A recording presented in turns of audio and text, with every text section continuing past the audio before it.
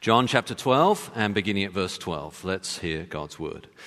The next day, the large crowd that had come to the feast heard that Jesus was coming to Jerusalem. So they took branches of palm trees and went out to meet him, crying out, "Hosanna!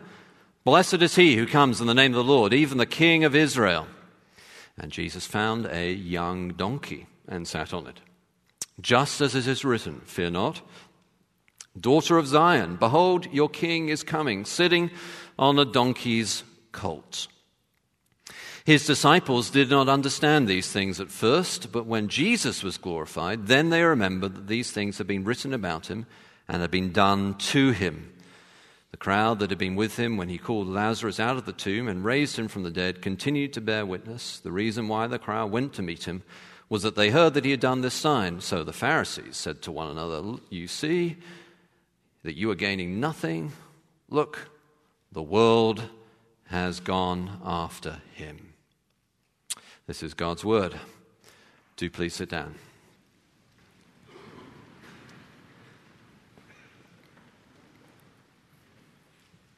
Well, we're back in John's Gospel, and the theme that we have identified from John's Gospel is life to the full. Life to the full.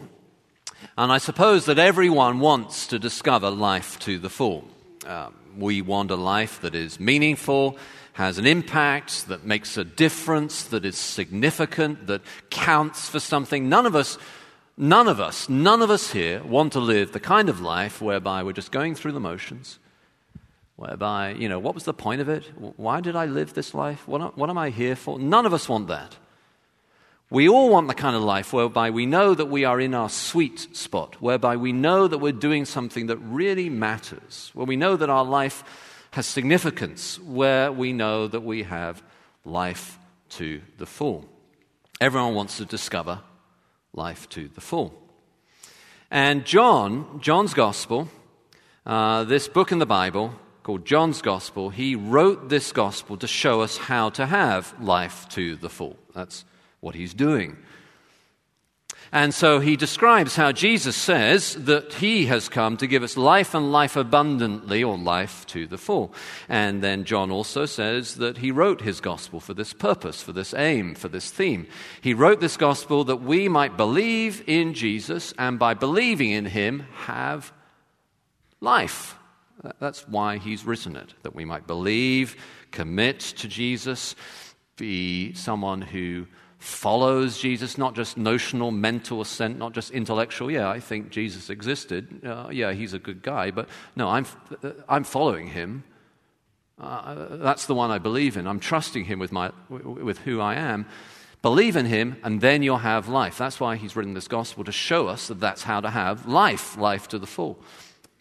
And right at the beginning of his gospel, in the famous prologue, this extraordinary, deep, philosophically profound, beautiful introduction to John's gospel, he says that in him, that is in Jesus, is life. And John means that not just existence, but life, as in life abundantly, life to the full, what life is really about. In him is life, and therefore if we are also in him, we will have life. That's John's case. The whole gospel is about that. So we come to this morning, this part of the story where Jesus is going to Jerusalem. And what's happening is this is Passover. So Passover was the great feast of God's people in the Old Testament, whereby they remembered what God had done to rescue them from Egypt. He had passed over them. So God, the story of the Bible is that God is good, he loves people, and yet we are rebels, we've sinned against him, so we're all deserving his condemnation, his judgment. And yet, though that's true of Egyptians and Israelites, the Israelite people, because of the sacrifice of the lamb, the blood of the lamb, God passed over them. He forgave them. He reconciled them. He saved them from Egypt and brought them out into the desert to worship him. And all that, the Passover celebrates. It celebrates the lamb through whom they were forgiven. And John says, the Lamb of God is Jesus. It's in him that you'll have your sins forgiven. And now it is at Passover when they remember the Lamb, and Jesus, the Lamb of God, is going to Jerusalem. Yes, so Jesus had become famous, okay, in this part of the story in John's Gospel. He became famous because of his teaching and because of his miracles. His teaching was really unusual. So there were, of course, a lot of teachers at the time, a lot of rabbis. Jesus' teaching was electric. It sort of had a throb of a thrill to it. And why that is would be another whole sermon about it. But Jesus spoke with authority. He spoke with power because he really relied upon God and his word. It wasn't simply a bunch of, well, this person says this, the other person says that. No, it came with authority and power. And so his teaching was electric. It spread with a throb of a thrill. And also his signs.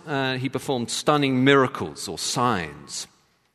And the first half of John's Gospel, which basically we've just gone over to the second half now with this part of chapter 12. The first half of John's Gospel is often called then the book of signs. Jesus performed miracles, these signs to show who he is, and that in him you may have life, that he is the one in whom is life. And the most extraordinary of those miracles Jesus had just performed right before our passage. He had raised Lazarus from the dead.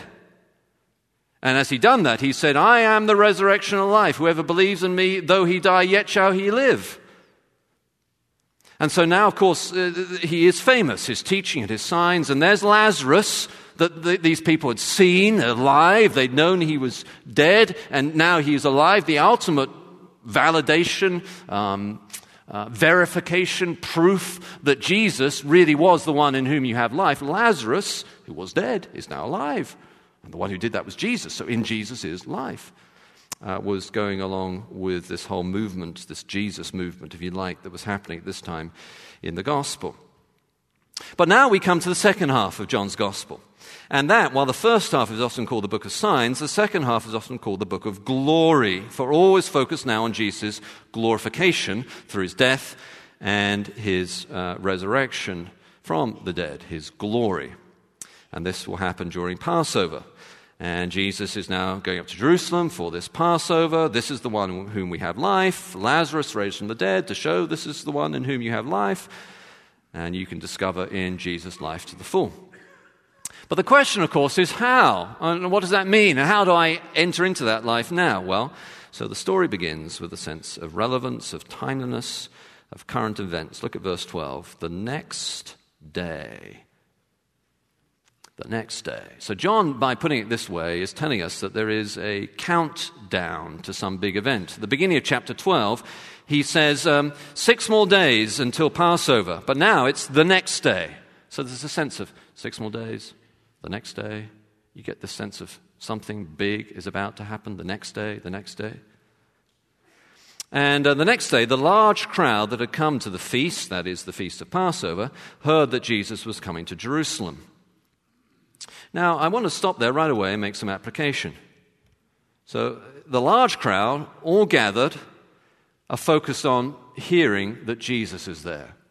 And there is an immediate application for those of us who are church people, as well as for those of us who are less regular at church. Sometimes, in churches, it's almost as if Jesus is being hidden. You know, they'll talk about everything else, anything else, and the social aspects of the community. You know, it's a really good community, that church. They'll talk about that. The good works they do, they're really involved with various things. They're doing a lot of good works. The coffee they have, usually terrible, by the way, church coffee. The only thing worse than church coffee is no coffee at all. Or perhaps there is something worse. It's church tea. Terrible. Or they'll talk about the music, the style of the church, the clothes they wear. You know, those people wear those kind of clothes. Those people wear the other kind of clothes. The building they have. You know, is that kind of building or is this kind of building? All this church stuff. It will make a good little blog post on Babylon Bee, if you know what that is. It's a little insider joke for Christians. A web page that is funny, always putting up little jokes about church culture, all this stuff, all this church stuff. Where is Jesus? It's almost as if we're embarrassed to mention that is why we're here. I'm not here because of the clothes you wear or the style of this or that part of what we do or we don't do. I'm not here because you're all such lovely people, though I'm sure you are. We're here because of Jesus. And what we have to offer to you, if you're not a regular at church, and if you're not regular at church, I'm glad you're here. What we have to offer to you is not better coffee than Starbucks. If I'm going to get Starbucks, I want a really good cup of coffee, I'm going to go to Starbucks, Or maybe somewhere else if you don't like the Green Lady. But that's not what we have to offer. Not better coffee than Starbucks, but a better Savior. A better Savior than money or pleasure or that nagging sense that you have at the back of your mind that your life is not going anywhere and you're looking for some solutions. That's what we have to offer, a better Savior. They heard that Jesus was coming and there was a throb, a thrill. And so as a church, we, Cottage Church, are always to put Jesus front and center. Majestically front and center, but also humbly. For, as we'll see, that's the focal point. Here, his humility. And I want to say this, if it's possible, you are not experiencing much spiritual life. Maybe you're going through the doldrums right now. You're in a bit of a lull. There's no spiritual energy in your life. I would say, as a pastor, from this passage, the number one reason is probably because Jesus has fallen off your radar. You're thinking about the apparatus of church, the paraphernalia of church, the theories of church. No one ever got saved by a theory about church. It's Jesus. Well, they heard that Jesus was coming, and a throb, a thrill, ran through the crowd, gathered for the feast. And look at verse 13. So they took, this is of course famous, they took branches of palm trees and went out to meet him, crying out, "Hosanna, blessed is he who comes in the name of the Lord, even to the King of Israel." Now, why these palm branches? Palm branches were a symbol of victory, particularly victory for God's people. So they got streamers and party balloons and flags, and they waved them, Jesus is coming. And then they start to shout or sing out this praise to Jesus, Hosanna, or save, as it is literally, save us, Savior. And they say, blessed, that is, they're declaring that what Jesus is and what Jesus is doing is good, right, great, excellent, the best, the blessed. Blessed, that's the right thing. He's the right person. That's the way to go. That's blessed, that's good. And they're quoting from a psalm, Psalm 118. It's a psalm that was used at these great feasts and used at Passover. And now John is saying, by telling us that this is what they shouted, that all that is now being fulfilled in Jesus. So the Exodus, the rescue from Egypt, and the big story of the Bible, the rescue from Egypt, that is fulfilled, John is saying, in Jesus. The kingship of David, that is also being fulfilled in Jesus. So whether they realize all of that at the time or not, but John is saying, by telling us that this is what they shouted, he's saying that they were declaring that Jesus coming into Jerusalem was coming as King and Savior. And this is the victory, the palm branches, the party balloons, the streamers, this is the victory that God has planned all along, and it's now being fulfilled. Now, before we go any further, we need to consider a couple of things. How is it that this crowd, this massive crowd, some scholars think that at Passover it swelled to almost 1 million people. So this is a lot of people. And a portion of those would have been here, perhaps not all of them, but still a lot of people. How is it this crowd could seem to have got so much right on Palm Sunday, but then be a part of crucifying Jesus just a few days later? Many people have asked that question. It's, of course, more than likely that not all the people were here praising Jesus and that they were not the same group of people who shouted later, crucify Jesus. That's quite likely. Nonetheless, it's also true that a city that welcomed Jesus soon after crucified Jesus, so you still got something of the same sort of question. Part of the answer, of course, is that not all of them did welcome Jesus. We'll come to the Pharisees and their response in a moment. But there were elements of the crowd right here, John tells us, who were not praising Jesus, but looking to kill Jesus. That's part of the answer. Another part of the answer is that there was, though, a confusion about the time about what it meant for Jesus to be the Messiah King. They were expecting a military ruler, a conquering political solution, just like David in the past. Natural enough assumption. They were expecting a conquering political leader. How little has changed. How little has changed. So many Christians today also expect that King Jesus will give them a political victory. Or they look for their salvation in the political process. I served as a pastor in a church where the daughter of the great Welsh preacher Lloyd Jones was a member. Martin Lloyd Jones, his daughter, was there. And her husband was an influential politician, also a member of this church. He became vice president of the European Parliament. So, big time. When this man was considering going into politics, he asked Martin Lloyd Jones his advice, and in particular his advice on whether it was okay for a Christian to go into politics. Lloyd Jones's reply, this man told me, was that for sure it was okay for a Christian to go into politics, but the one thing he must never do is associate his Christianity with his party political convictions. He must never make it seem that the only way you could be a Christian was to vote for him and his party. Now, there are, of course, moral implications of the gospel, and they overlap sometimes with political matters.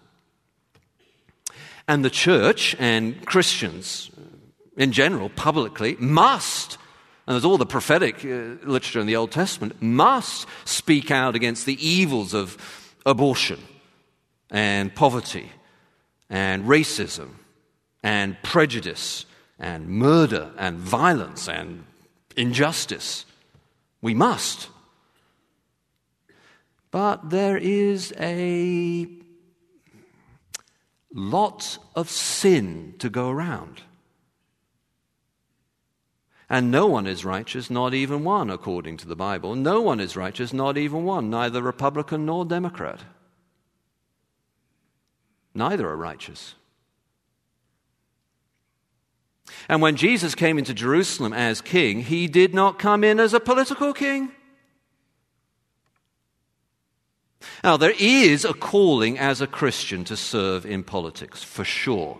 Go to it, politician. We will equip you, support you, love you, pray for you. Go to it. There is a need for Christians to vote their conscience and organize to do so. Go to it. There is a need for Christians to advocate for moral matters in politics. For sure. Go to it, Christian. But remember that Jesus is the one who saves, not politics.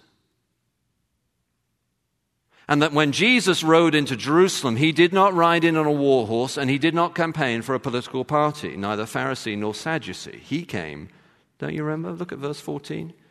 He found a young donkey and sat on it, just as is written, "Fear not, daughter of Zion, behold, your king is coming, sitting on a donkey's colt." Now, of course, the symbolism of this quotation from the Old Testament prophet Zechariah, the symbolism is pretty clear, isn't it? Ever seen a donkey? It's not like turning up in a Cadillac or a fancy brand new Mercedes or brand new Beamer, BMW, or Rolls Royce or something. It's not like that. It's like turning up in a 1985 Chevy. Can you see the donkey? Big ears. Can you hear him? That donkey braying. This is not dignified. This is not the sort of thing that the royals do. You do not see Prince Harry and Meghan turn up on a donkey. The president flies in on Air Force One. Jesus turns up on a donkey. Why? Well, John tells us in his interpretation of an addition to the quotation from Zechariah, which he prefaces with just 2 words. Fear not. Verse 15. Fear not, daughter of Jerusalem. Behold, your king is coming sitting on a donkey. Fear not. Jesus was not now coming to conquer Jerusalem. He is coming to save Jerusalem. Fear not. You know, I've been a pastor in Wheaton for almost a decade now, and I've talked to many people about many personal things, and that's a great privilege and one that I hold dear to me and in great, obviously, confidentiality and all the rest. But I feel like I've got a pretty good handle on Wheaton now. I've still got lots to learn, but I have talked to many people over those years, and I think there's a lot of fear. There's the fear of not being as clever as someone else, so we use long words to make ourselves look clever. There's the fear of not being as rich as someone else, so we try to wear clothes that make us look richer than we are.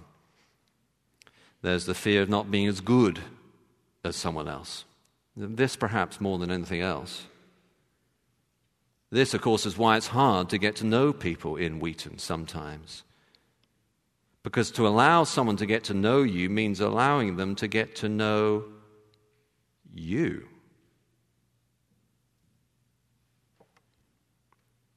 And that means allowing them to see you as you really are, seeing us as we really are, warts and all. Oliver Cromwell, the military leader involved in the English Civil War, was having his painting taken, and he told the painter to paint him as he was, warts and all. Well, it's hard to get to know someone if they won't show you their warts. And we are frightened that if who we really are is known, or will we be loved? Fear not. Your Savior, your King, is riding on a donkey.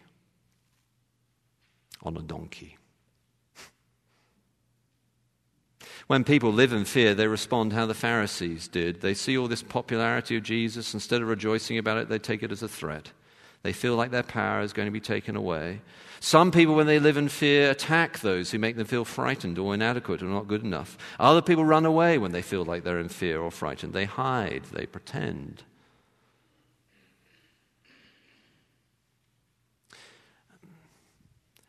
The Bible has 2 different modes when it comes to fear. On the one hand, we're told to fear God. This is good. There's not enough of that in churches today. On the other hand, we are told, as here, to fear not. How do you put these 2 modes of fear in the Bible together in practice? When you truly fear God, you will fear not anyone else. The solution to the fear of man is the fear of God.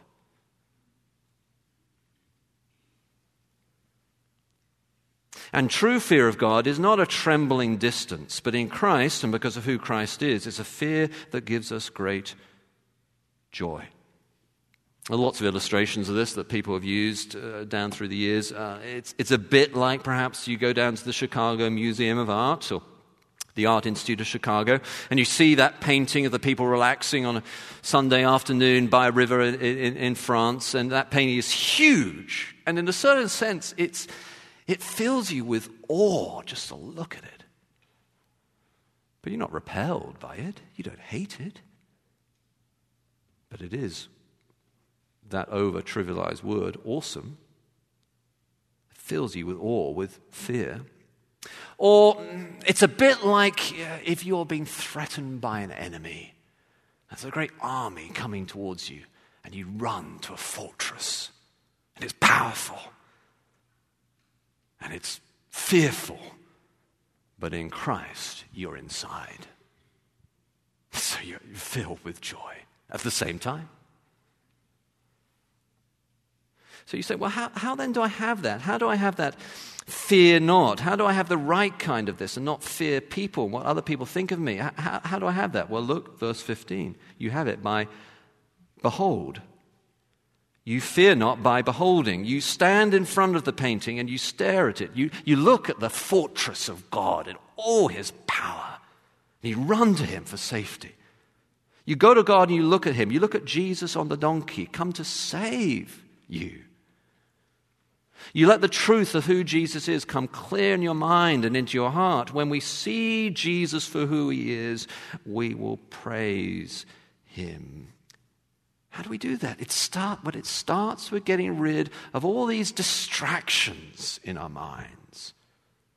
A few weeks ago, at one of our services here, we had 3 or even perhaps more cell phones go off within about a minute or so. It's all of us, isn't it? We're all constantly plugged in these days.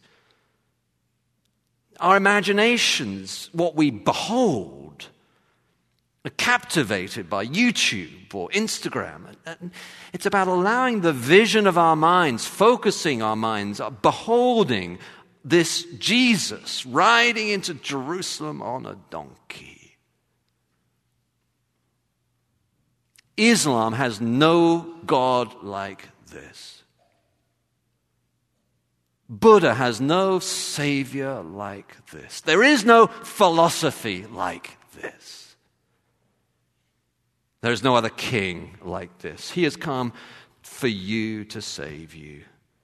So will you join in the festal throng and wave flags and release balloons and shout and sing and behold your king riding in on a donkey, your king, your humble king, come to save you. And so fear not, that you might rejoice much and put down the barriers of fear and take out all those pictures of Instagram or Facebook or YouTube or whatever is constantly bombarding our minds, and instead, behold, see Jesus. Wow. On a donkey. Savior.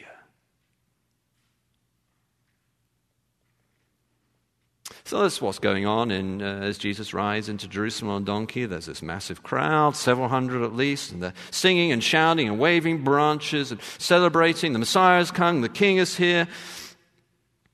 And it causes us to run to him to be saved and rejoice in him as the King like they did. But now, John, in the final part of this passage, moves past the description of what is or what was happening to call his readers to response. The Bible passages are often structured this way. They're structured as messages. And part of understanding the Bible, reading the Bible, is understanding what its message is, what it is saying, what John intended it to say. And John here outlines then 3 different kinds of responses that were happening at the time. And he is, as it were, asking us which kind of response will we have. The 3 responses are the disciples, the crowd, and the Pharisees. Which are you, says John? Life is found in Jesus, real life, life to the full, the life we're all looking to discover. Well, to have that life, you need to respond to that message. What does that mean? How do I do that? There are 3 different kinds of responses, John is saying. Which will we be? Which will you be? The first response is the response of the disciples, verse 16. His disciples did not understand these things at first, but when Jesus was glorified, they then remembered that these things had been written about him and had been done to him. How grateful I am for all the times that we read that the disciples did not understand. One of my favorite hymns is I Cannot Tell. I cannot tell why he whom angels worship should set his love upon the sons of men.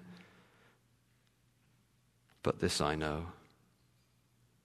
I cannot tell how he will win the nations, how he will claim his earthly heritage, how satisfy the needs and aspirations of east to west, of sinner and of sage. But this I know, all flesh shall see his glory, and he shall reap the harvest he has sown, and some glad day he will shine in splendor when the Savior of the world is known. There are a whole lot of things I cannot tell, I cannot understand, and I'm grateful each time I read about the disciples not understanding something. Of course, this is no excuse not to try to understand things. We're told that when Jesus was glorified, that is when he had died and risen again, they remembered these things. They searched the scriptures. They remembered the triumphal entry to Jerusalem and realized what kind of king Jesus was and what kind of savior he was. So we should try to understand and read our Bibles. But there are still things that we will not understand. That this side of glory, this side of the coming fulfillment of the triumphal entry, when Jesus shall return with all his angels in great power and redeem the world for glory forever and judge the world that rejects him. Until that moment of his final glory, there will be things that we do not understand. And perhaps there's something in your life that you do not understand now. Maybe it is something intellectual, a teaching or a doctrine. Maybe it is a place of suffering or pain you cannot understand why God would allow. Maybe it is like the disciples, some great events that you know must have some big significance, but you cannot be sure what it is. One day you will understand.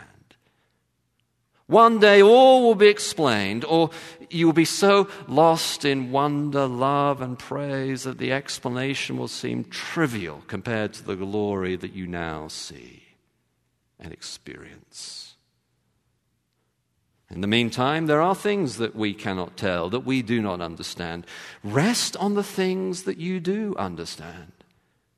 I can understand why in this area of my life there is suffering, but this I know, that Christ suffered for me and died on the cross for me, and therefore he loves me. I know that. I cannot understand why this desire I have, that I long for, is not finding any fulfillment in this life. I do not understand that, but this I know, that Christ has come to give me life and life to the full, and in him is life, and in him all my desires will one day be fulfilled.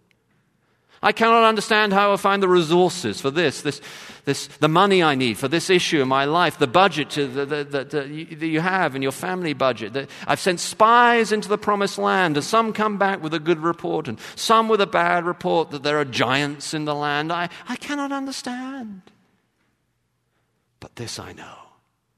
He who led me out of Egypt and rescued me from slavery, he who kept me safe in the wilderness will land me safe on Jordan's side, and the battle belongs to the Lord, and in his name I will be victorious. I know that, I understand that, and therefore I praise him when I see him coming into Jerusalem. Or perhaps your response is not like the disciples, it's more like the crowds, verses 17 and 18. The crowd that had been with him when he called Lazarus out of the tomb and raised him from the dead continued to bear witness. The reason why the crowd went to meet him was that they had heard he had done this sign. Interestingly enough, I think, they appear, this crowd, to have no doubts at all. Unlike the disciples, the crowd has no confusion, they think. Why is that? To my mind, this is characteristic of young faith. It's quite possible, of course, that much of this crowd did not truly believe, but were just hanging on. Others of them did believe, but it was a young faith. They'd seen Jesus raise Lazarus from the dead. What else was there? What other proof could be required? A good conclusion.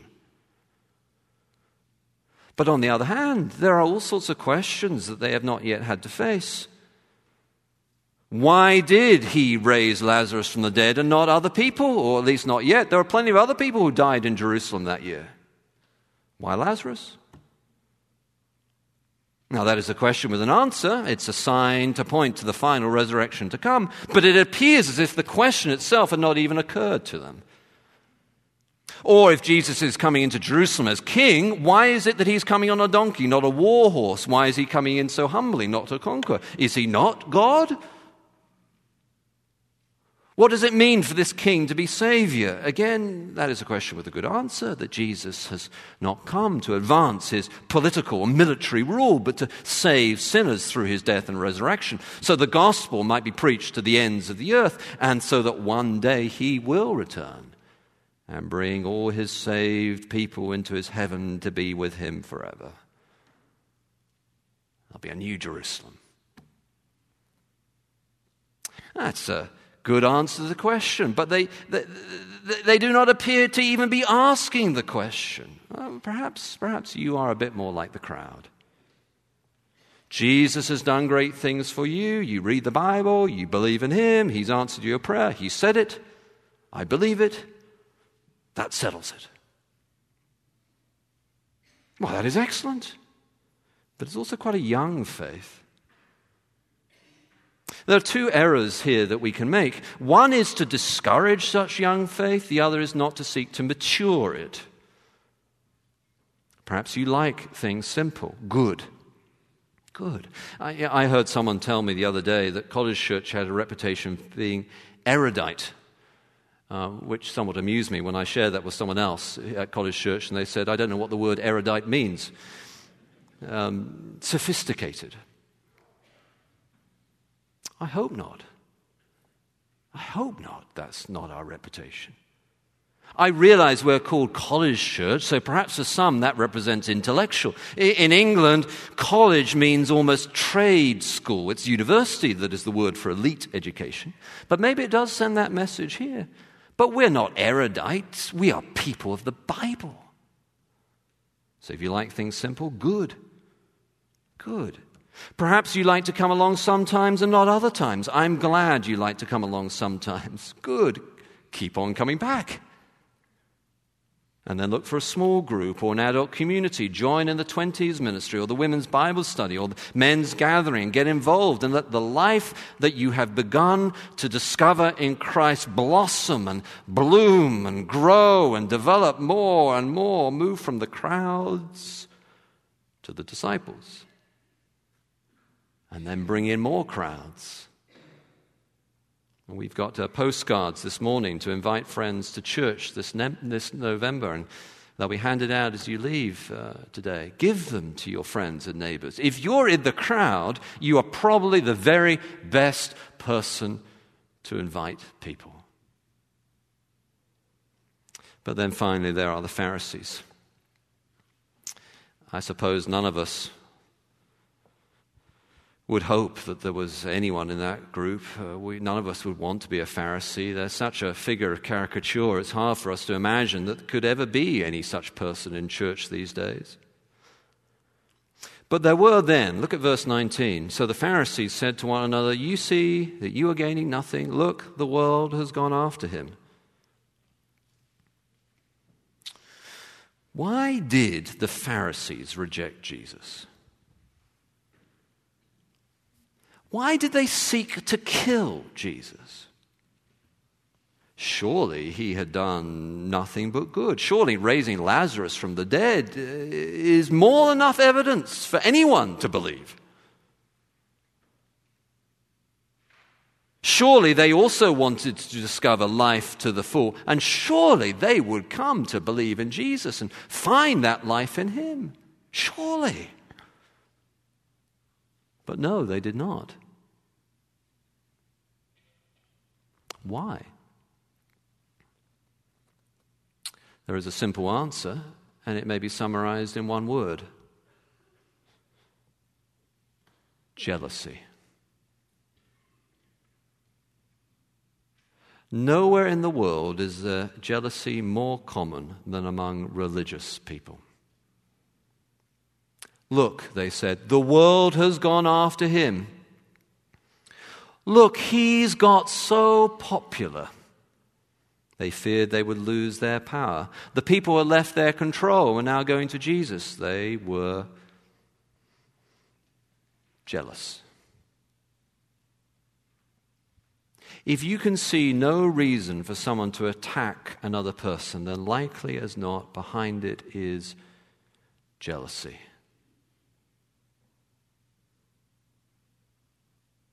They are too bright. It makes the person look bad. They're too smart. It makes the person look stupid. They're too good looking. It makes the person look ugly. They are too wealthy. It makes the person look poor. They're too successful. It makes the person look a failure. Jealousy.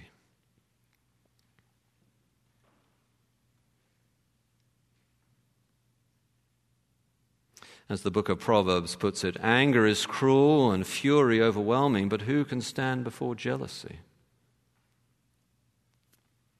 Well, it's hard for us to imagine that anyone in a church these days could fall into this group of the Pharisees. But if there is, let me offer this word to you. It made no difference.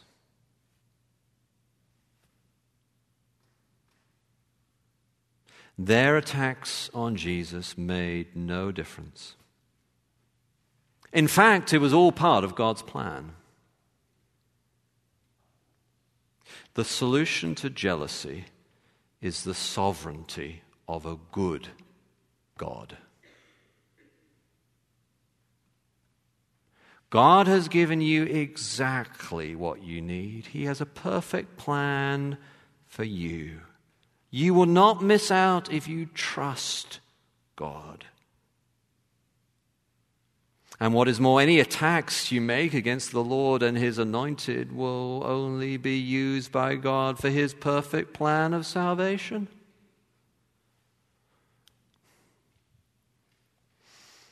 Put down your weapons. Let go your jealousy. Fear not. And behold the King Jesus coming to save you, riding on a donkey.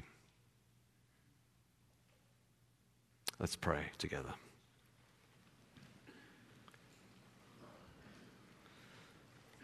Well, Lord Jesus, we do bow before you and worship you, King Jesus. We pray that we'd have the right kind of fear of you, that you are God. And in fearing you, we pray that we would fear not. Help us to behold King Jesus coming in on a donkey to save us, by your Spirit, Lord. Would you sovereignly open our minds and our hearts to let go of our jealousy and trust you, the good God, the good sovereign, with our lives. Yes, indeed, Lord Jesus, you will reign, and we bow before you and praise you as your kingdom spreads from shore to shore. In the name of Jesus, amen.